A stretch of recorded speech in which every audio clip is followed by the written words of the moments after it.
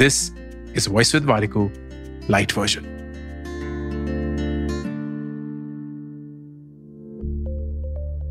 एक teacher class में आके अपने स्टूडेंट से पूछता है कि ये जो ग्लास है इसमें मैंने पानी भरा हुआ है, आपको क्या लगता है कि कितना भारी ग्लास है? तो कुछ लोग बोलते हैं 200 ग्राम, कुछ बोलते हैं 300, कुछ बोलते हैं 400 और टीचर बोलते हैं मुझे नहीं पता, शायद आप सभी सही है। लेकिन इससे ज्यादा एक जरूरी सवाल है कि ये ग्लास भारी है या हल्का है? तो ऑलमोस्ट हर एक इंसान बोलता है ये तो हल्का है। टीचर बोलते हैं इस ग्लास को मैं 30 सेकेंड तक पकड़ के रखूंगा, क्या ये अभी भी भारी है?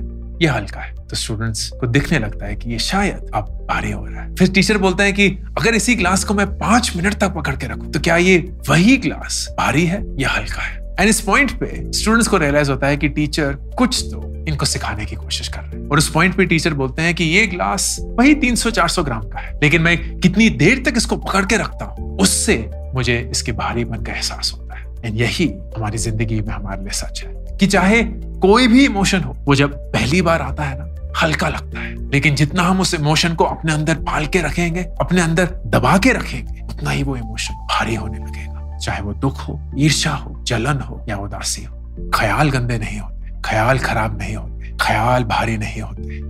हम कितनी वक्त तक उनको अंदर रखते हैं उससे पता चलता है कि वो ख्याल हमारे साथ क्या करते हैं।